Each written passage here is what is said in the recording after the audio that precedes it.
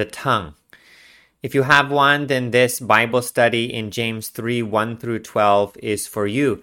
The entire passage deals with our mouth and the words that we say. If you're like me, your tongue often gets you into trouble. We speak without thinking. We speak harsh or hurtful words to others, and we wish that we could take it back again. But of course, we can't. So the tongue can be very powerful in a negative way. Of course, it can also be very powerful in a positive way. So today, the Bible study in James 3, 1 through 12 will deal with our tongue, our words, how to tame, how to control our tongue and make sure that we are using it for the glory of Christ rather than to hurt others. My name is Jason Dexter, and my goal is to help you study and then put God's word into practice, one passage at a time. Today, our topic is found in James 3, 1 through 12. Let's read that first together. James 3, taming the tongue. Not many of you should become teachers, my brothers, for you know that we who teach will be judged with greater strictness. For we all stumble in many ways. And if anyone does not stumble in what he says, he is a perfect man, able also to bridle his whole body. If we put bits into the mouths of horses so that they obey us, we guide their whole bodies as well. Look at the ships also. Though they are so large and are driven by strong winds, they are guided by a very small rudder, wherever the will of the pilot directs. So also the tongue is a small member, yet it boasts of great things. How great a forest is set ablaze by such a small fire. And the tongue is a fire, a world of unrighteousness. The tongue is set among our members, staining the whole body, setting on fire the entire course of life, and set on fire by hell. For every kind of beast and bird, of reptile and sea creature can be tamed and has been tamed by mankind. But no human being can tame the tongue. It is a restless evil, full of deadly poison. With it we bless our Lord and Father, and with it we curse people who are made in the likeness of God. From the same mouth come blessing and cursing. My brothers, these things ought not to be so. Does a spring pour forth from the same opening both fresh and salt water? Can a fig tree, my brothers, bear olives, or a grapevine produce figs? Neither can a salt pond yield fresh water. So this entire passage is on taming the tongue. Taming the tongue. So in verses 1 through 2, there are warnings about the tongue. And then verses 3 through 6, there are examples illustrating the power of the tongue. And then verses 7 through 12, reminding us that the tongue cannot be tamed by man.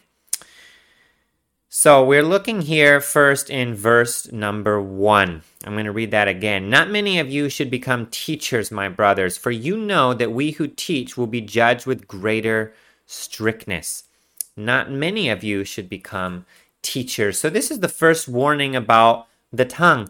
Of course, teaching is something that requires using our words a lot. Teaching is a more prominent role than many others in the body. So here, teachers probably refers to those who are working in an official capacity, who have a recognized teaching position in the church. These people are in the spotlight, and they have a lot of influence over others. Their words have power to bring people the truth, to lead people to our Lord Jesus Christ, or to mislead. Oftentimes, teachers can be admired or respected, or people will point to the words, the quotes, or the position of their favorite teacher and follow that. Therefore, teachers, of course, have a lot of influence over others. Now, this attention can lead to pride, and it can also attract people who enjoy being in that spotlight. So this verse we should take as a warning to any prospective teacher to take their role seriously. It's not about the attention. A lot of responsibility comes with being a teacher.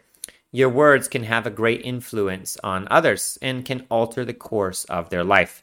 So we should, at all times, every teacher should be careful to divide accurately the word of truth. Also in Hebrews 13:17, there's another reminder about the influence of leaders.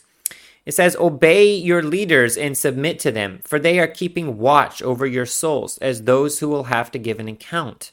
Let them do this with joy and not with groaning, for that would be of no advantage to you. Obey your leaders and submit to them. This reminds us that leaders or teachers have a very important position. Teachers will be held accountable for their actions. So back in James 1, he says, you know that we who teach will be judged with greater strictness. Teachers will be held accountable for their actions. They will face a stricter judgment than the average person. So for some people, when they presumably face God in judgment one day, they might offer excuses. They might say, I didn't know. And perhaps sometimes they didn't. But a teacher cannot claim ignorance on many issues, because a teacher who says, I didn't know, probably taught often on that very thing. God can just have a voice recording of those times when they were preaching or teaching Sunday school or teaching a Bible study and telling others what to do and say, no, but you did know and you taught others. And then you didn't do the very thing you taught others to do. So teachers oftentimes cannot claim ignorance. Having the official capacity as a teacher is serious. One should consider his motives very carefully and be careful that what he says does not mislead others. As God has given me the opportunity to share with others his word, I often come to him in prayer and say, God, please let me to speak the whole truth from your word and not my own opinions.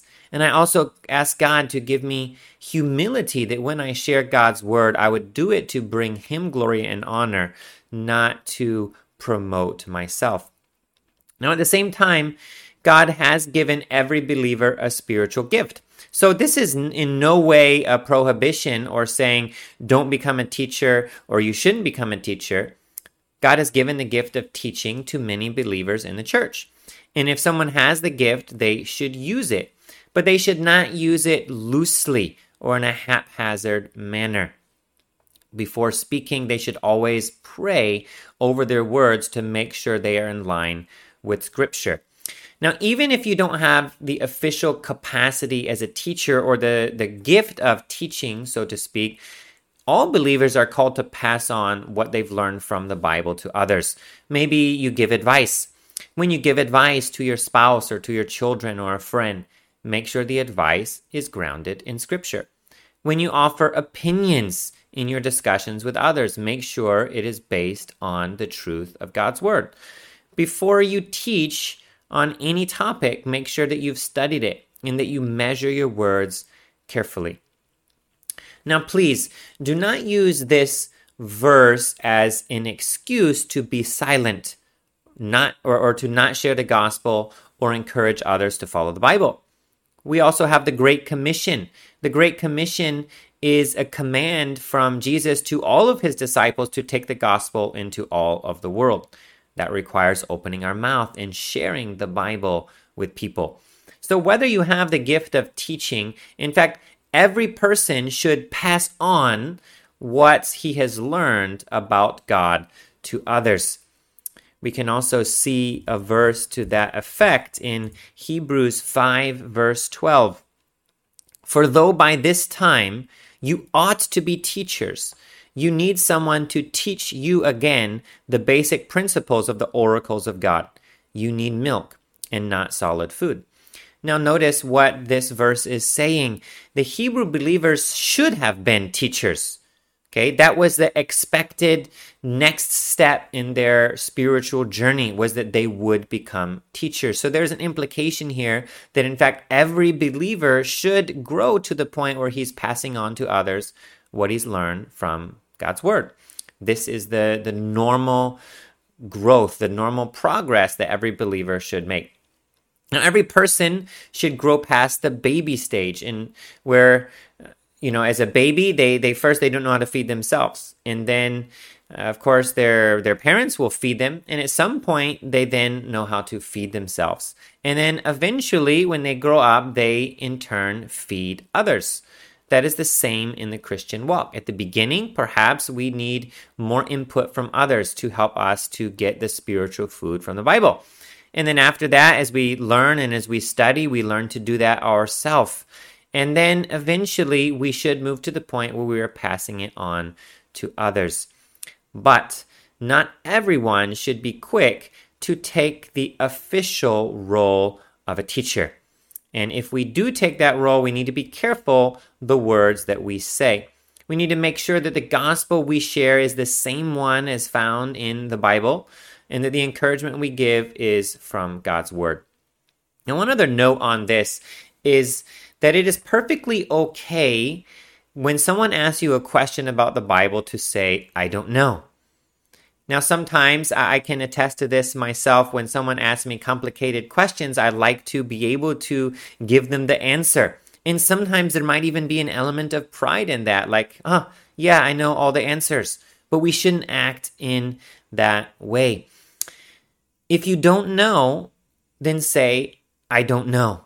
Those words can be very hard, but if they're the truth, we need to be honest about it. You can then say, well, I don't know now, but I want to do some research and I want to do some study and I will try to find out the answer for you later on.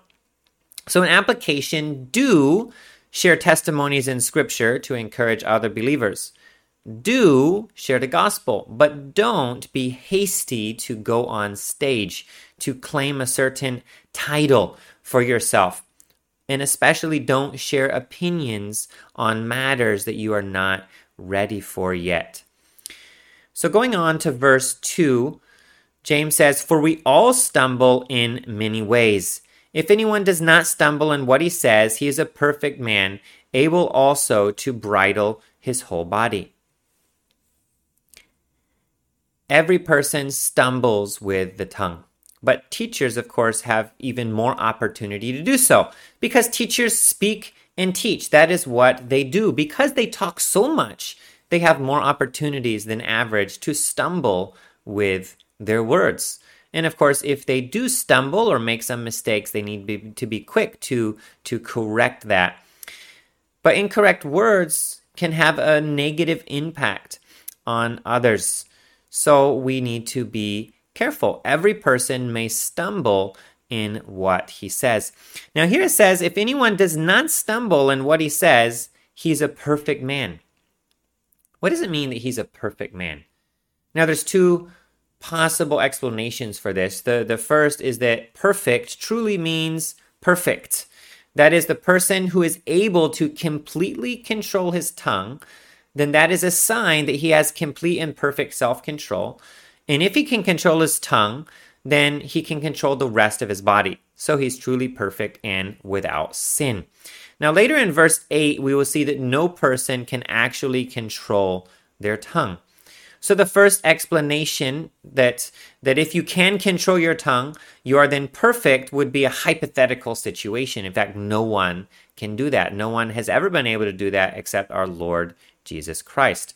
So it could be saying, if you controlled the tongue, you would be perfect, but you don't control the tongue, so you are not perfect. That's one possible interpretation.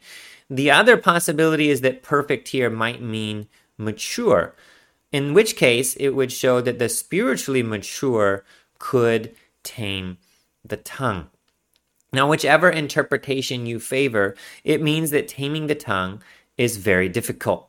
You cannot actually do it on your own. We'll see that later in this passage. No man can tame the tongue. No man. But God can. So we need to rely on him for help. Now, verses 3 through 6, James gives some illustrations which show you just how powerful the tongue is. Verse 3, if we put bits into the mouths of horses so that they obey us, we guide their whole bodies as well. Look at the ships also. Though they are so large and are driven by strong winds, they are guided by a very small rudder, wherever the will of the pilot directs. So also the tongue is a small member, yet it boasts of great things. How great a forest is set ablaze by such a small fire. And the tongue is a fire, a world of unrighteousness. The tongue is set among our members, staining the whole body, setting on fire the entire course of life, and set on fire by hell. So James often uses illustrations from everyday life or nature to prove his points. It's one of the reasons I really like the book of James, because it's very, very practical and it's very easy to understand, and he uses lots of examples from everyday life to help us understand it. In chapter 2, we saw some of his illustrations about faith and works, and then about partiality. In here, illustrations about the tongue. Now, he was the half-brother of Jesus. Perhaps he witnessed Jesus' parables and illustrations and learned that concept from him. Because these things take difficult to understand concepts and then bring it down to make it very understandable for normal people. So illustrations are a great teaching tool. If you're a Bible study leader, then try to use more illustrations like James does, which then will help those who come to the study understand the text better. So here we have several illustrations. We have an illustration of the horse and the bits. And then we have an illustration of the ships and then their rudders. So we have several different illustrations here. Now, both of these illustrations are quite similar. Horses and ships are hard to control, but it is possible to control them. A very small tool, a bit in the case of horses, or a rudder in the case of a ship, can help you to steer these powerful objects. Now, the bit and the rudder are very, very small compared to the horse and compared to the ship, but they're extremely important and they can help you to control that very powerful object. So they're small, but they hold great power. Now, in similar manner, your tongue is small. In fact, it's not something that most people even see, but it too holds great power. Now, if you can control your tongue, you can control the whole body. And then he goes on to explain in verses 5 through 6 that the tongue is like a fire. It has an amazing capacity to destroy. Now, fires start off very small, but they can spread quickly and devour millions of acres before they burn out. Oftentimes, fires are started by careless people who perhaps left an ember in their campfire. Maybe they smoked and tossed their cigarette out. Some normally small spark would potentially start a massive wildfire in the right conditions. So just a few seconds of care on the front side of that can save vast devastation later. Now, once that fire starts spreading, even the coordinated effort of thousands of firefighters cannot stop it. When is the time to stop the wildfire? Before it starts. Now, the tongue is the same. Have you ever spoken some words that you wish you could take back again? I'm sure we all have. But once words are spoken, they cannot be unsaid. Now, the popular playground saying that kids like to say is, "Sticks and stones may break my bones, but words will never hurt me." I have a problem with that saying and always have, because this saying cannot be farther from the truth. Words can hurt. They do hurt. You surely can remember times when people have spoken words to you that hurt you, discouraged you, demotivated you, made you lose sleep, made you react in a negative way, that maybe ripped relationships apart, that caused depression. Words can start wars. In the Bible, King Solomon had a very great kingdom, but his son Rehoboam found out the hard way the harm that foolish words can do.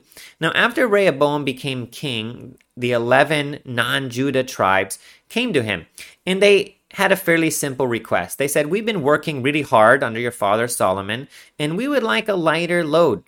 Now, Rehoboam asked some counsel from the elders of his tribe, and they encouraged him to speak gentle words, knowing that a gentle answer turns away wrath. But Rehoboam instead listened to the hotheads. And let's see what they advised him. We can find this in 1 Kings chapter 12, verse 8 and 14. But he abandoned the counsel that the old men gave him and took counsel with the young men who had grown up with him and stood before him. First bad choice. And then let's go down to verse 14. He spoke to them according to the counsel of the young men, saying, My father made your yoke heavy, but I will add to your yoke. My father disciplined you with whips, but I will discipline you with scorpions. What do you think happened after Rehoboam answered like this? They said, we would like a lighter load. And Rehoboam says, Ha! You wish! My father disciplined you with whips. I'm going to do it with scorpions. I'm going to add to your yoke. It's going to be even heavier. Guess what happened? It's not that hard to guess, right? The other tribes revolted, and then there was a war for generations, and the nation was torn into two pieces. So words can be very, very destructive. Now, another example of words spreading like wildfire is the crucifixion of Jesus. When Jesus entered Jerusalem the Sunday before his death, people lined the streets. They put out the palm leaves. They put out even their clothes, their garments on the street to make a soft path for Jesus. And they said, Hosanna, blessed is he who comes in the name of the Lord. And they welcomed him. But then, days later, many of the same people were shouting, Crucify him, crucify him. Why? The poisonous whispers of the Pharisees. A fire can damage in different ways. These words of the Pharisees stirred people up. They spread in the crowd like wildfire. Now, an actual wildfire damages in many ways. It can burn, but the smoke goes far beyond the actual fire, choking, stinging, and spreading an awful smell. Words can also spread far beyond what you expect and impact others even in faraway places. So we've seen that words can be very powerful and very destructive. Now, if you're watching this or listening to this, you probably are thinking, yeah, my words can be very hurtful. I know of people I've hurt with my words. You might have lost a marriage or lost a relationship with a child because of your words. You might have hurt someone very badly, and you might want to solve this problem. You might be coming to the Lord now and saying, Lord, I need your help to solve this problem, to tame my tongue. But your tongue works so fast, faster than your mind. And so you're thinking, how do I do this? How do I tame the tongue? What is the answer? Should we cut out our tongues? Or perhaps just resolve in our minds not to speak, to keep from hurting others? Well, that actually, in part, you would think, okay, that could solve the problem. If I don't speak, then I won't hurt others with my tongue. But that doesn't really solve the problem, does it? Jesus said that out of the abundance of the heart, the mouth speaks. Now, cutting out your tongue could, in fact, help you control what you say. No longer would you gossip. No longer would you lie. You wouldn't slander. You wouldn't boast. But it would leave your heart unchanged. You could actually use your body language, your gestures, or writing or texting to do those very things. You can gossip in a text message. You can convey anger and hatred with a glare. What should you do? Does that mean, okay, we need to get rid of our fingers. We need to get rid of our eyes. No, these don't solve the root of the problem. The root of the problem is our sinful heart. We are sinful people. The key is that your heart and my heart needs to be regenerated, renewed, and clean. David once prayed, create in me a clean heart, O God. That is what we need from the Lord. We need Him to give us a clean heart, so that out of the abundance of the heart, our mouth will speak positive things. If you don't have the desire to lie, you won't. If you don't want to harm people through slander, then you won't do it. So, cutting out our tongue would not solve the problem. And in fact, of course, our tongue can be a negative thing, right, to hurt others, but it can also be a very positive thing. We can share the gospel. We can encourage people. We can share our testimonies, what the Lord has done for us, and so many other things. So in the Bible, there's often a negative and a positive. Don't do what, and instead pursue this. So don't speak those negative words with your tongue, but instead we need to use our tongue in a positive manner. So we must learn to control our tongue for two reasons. So first, there are still remnants of our old nature left. Some of our wrong desires are still there. Temptations come up to the surface. So we need to firstly not say the wrong thing. Then we confess that thought to the Lord and move on. So as soon as you think of this temptation enters your mind, you need to take that to the Lord in prayer and try to stop that negative word coming out before it even begins. One lie would often bring another, right? What a web we weave when first we practice to deceive. One lie often becomes two and then four. And when you start to argue, it's oftentimes very hard to stop. The other person will probably respond in kind, and then you respond in anger, and then it grows, and then it escalates. The solution is to stop at the beginning. A gentle answer turns away wrath.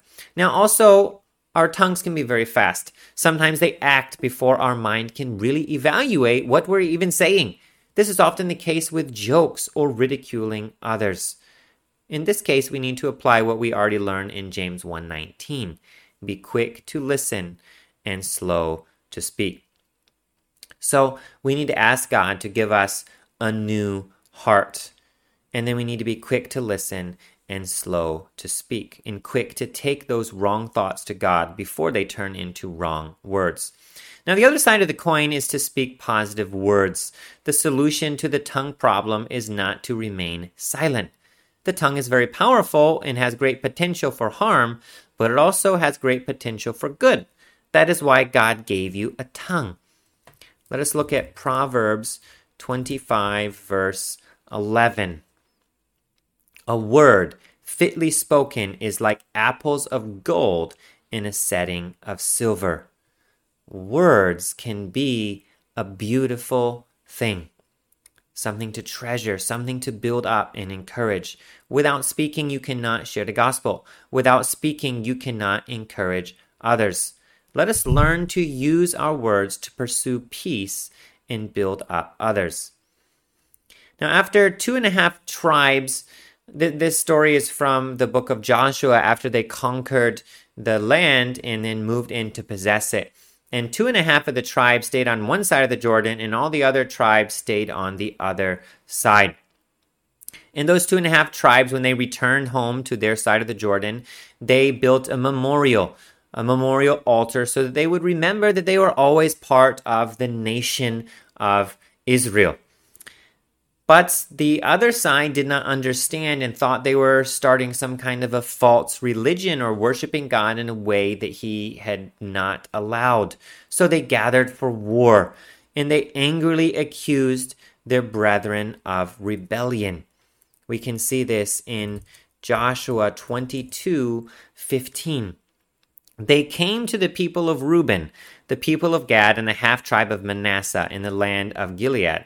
And they said to them, "Thus says the whole congregation of the Lord, what is this breach of faith that you have committed against the God of Israel in turning away this day from following the Lord by building yourselves an altar this day in rebellion against the Lord?" Okay, so here's a spark. Here's a conflict. A possible confrontation is going to happen. They were gathered and ready to go to war. War is just a moment from breaking out. A bit of pride, a bit of insolence, a bit of hasty speech, and a devastating war would have been unavoidable. But the Reubenites ended up answering very graciously and humbly. They calmly communicated with the other tribes the reasons they built this memorial, and then reaffirm their faith in the Lord. Their cool heads and gentle words brought peace and restored the relationship. For that whole story, you can read this whole chapter of Joshua 22. Now, on the other hand, if they had remained silent, if they said, oh, our tongues are dangerous, they can cause great harm, we just won't say anything, then the result would have been very, very different.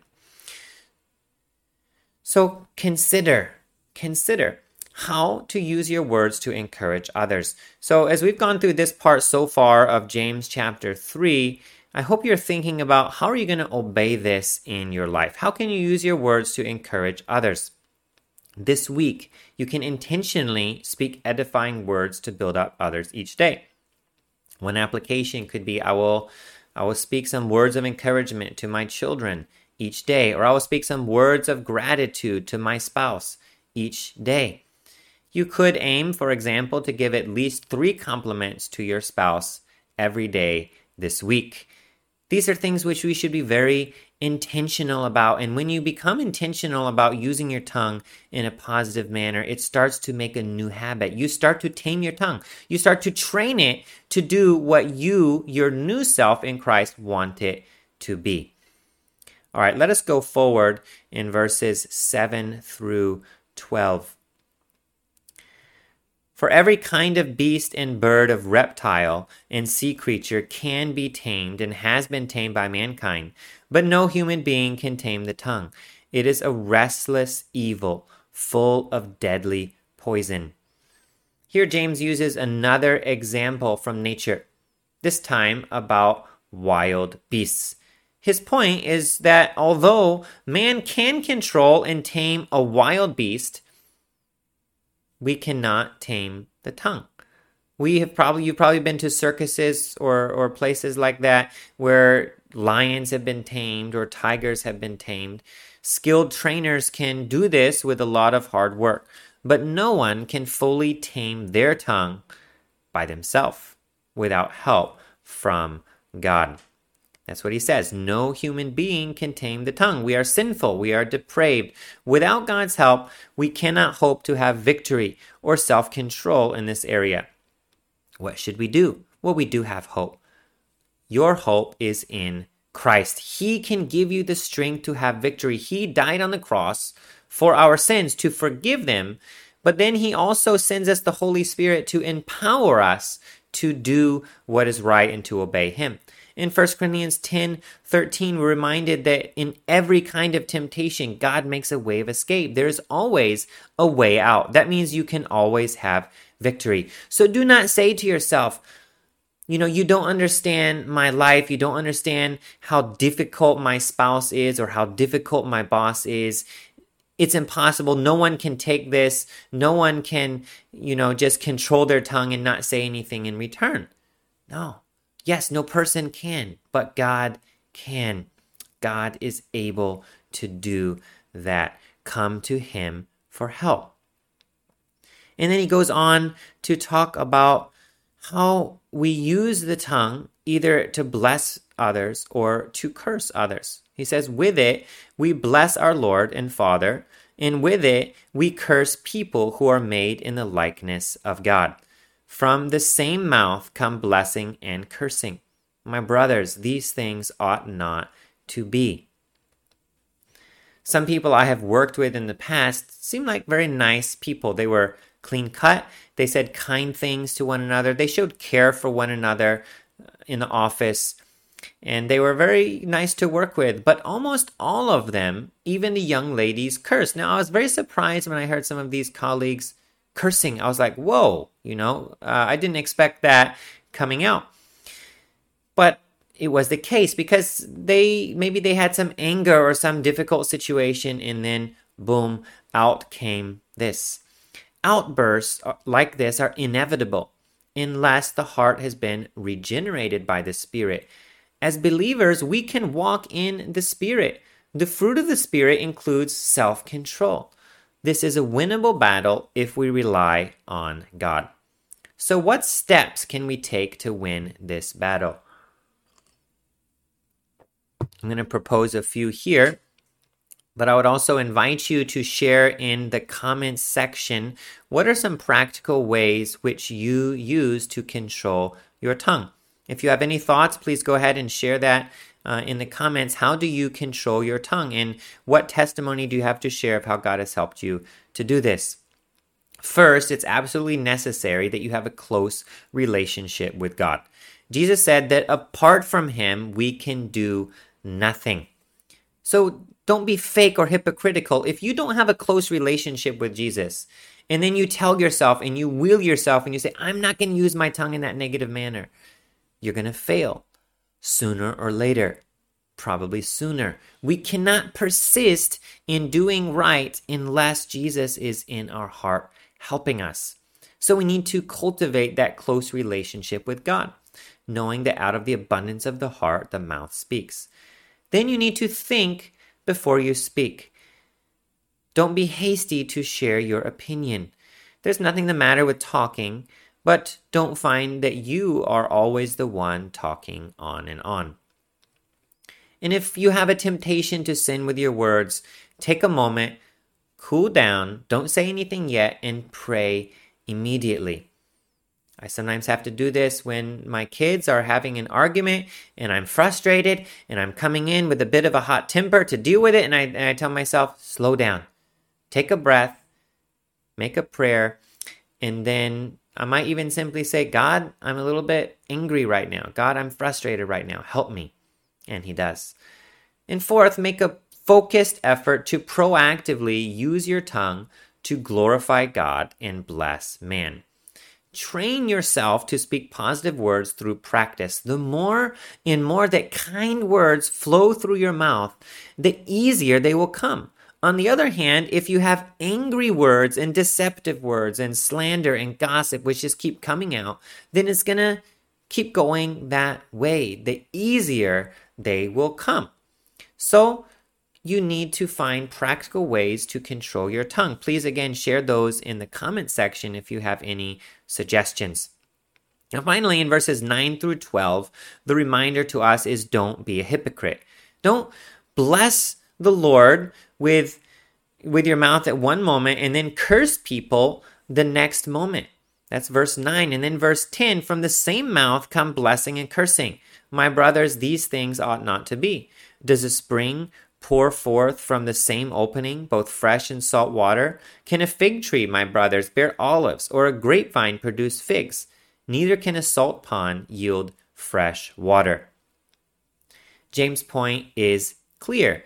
We should not claim that we are believers, that we love God and that we worship God. In one moment sing his praises, in the next moment curse the people which he has created.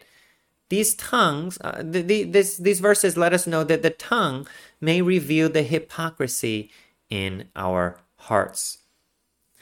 I want to read a verse from Isaiah 29, verse 13. And the Lord said, because this people draw near with their mouth and honor me with their lips, while their hearts are far from me, and their fear of me is a commandment taught by men.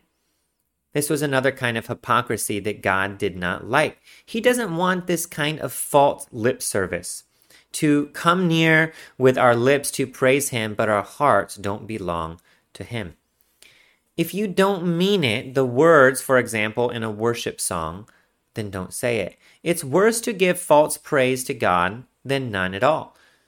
Now, how many times when we're getting ready to go to church, do we fight and argue with our spouses? Do we react in anger and perhaps curse out the annoying drivers in front of us on the way? Do we yell at our children to hurry up? And then we get to church and we have a nice smile and we start singing songs to God about how much we love him and how much we're going to follow him.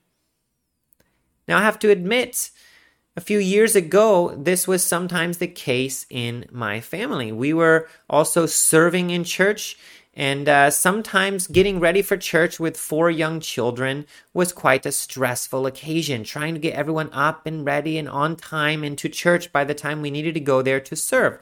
And sometimes we argued or we would get upset and lose our tempers. And then I realized this is not a good way to do this at home and then go to church and put on a smile and worship God. So we started a practice. It's very simple, but it really helped us to pray. Every day, every Sunday before we go to church, we would pray together as a family.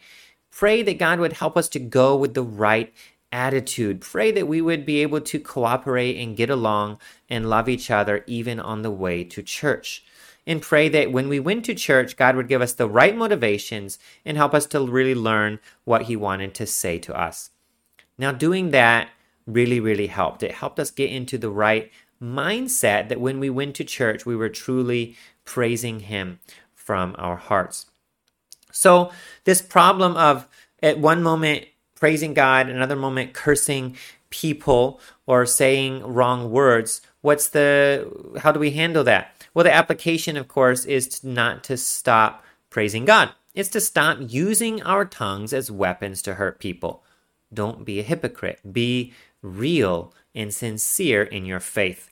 And that really comes back to the whole book of James, which we even discuss in the end of James 2, and that is that faith without works is dead. We need to live out our faith. And one way that we live out our faith is through the words that we say. We need to have integrity. Oil and vinegar do not mix. Next time you're about to enter into an argument, mock others, or scoff, or ridicule, or boast, or lie, think about Sundays when you tell God how much you love Him, when you worship Him with your words. And remember, it's hypocrisy for both blessings and curses to come out of our same mouth. So we come to the end of our study today, and I would encourage you to spend some time to evaluate your speech.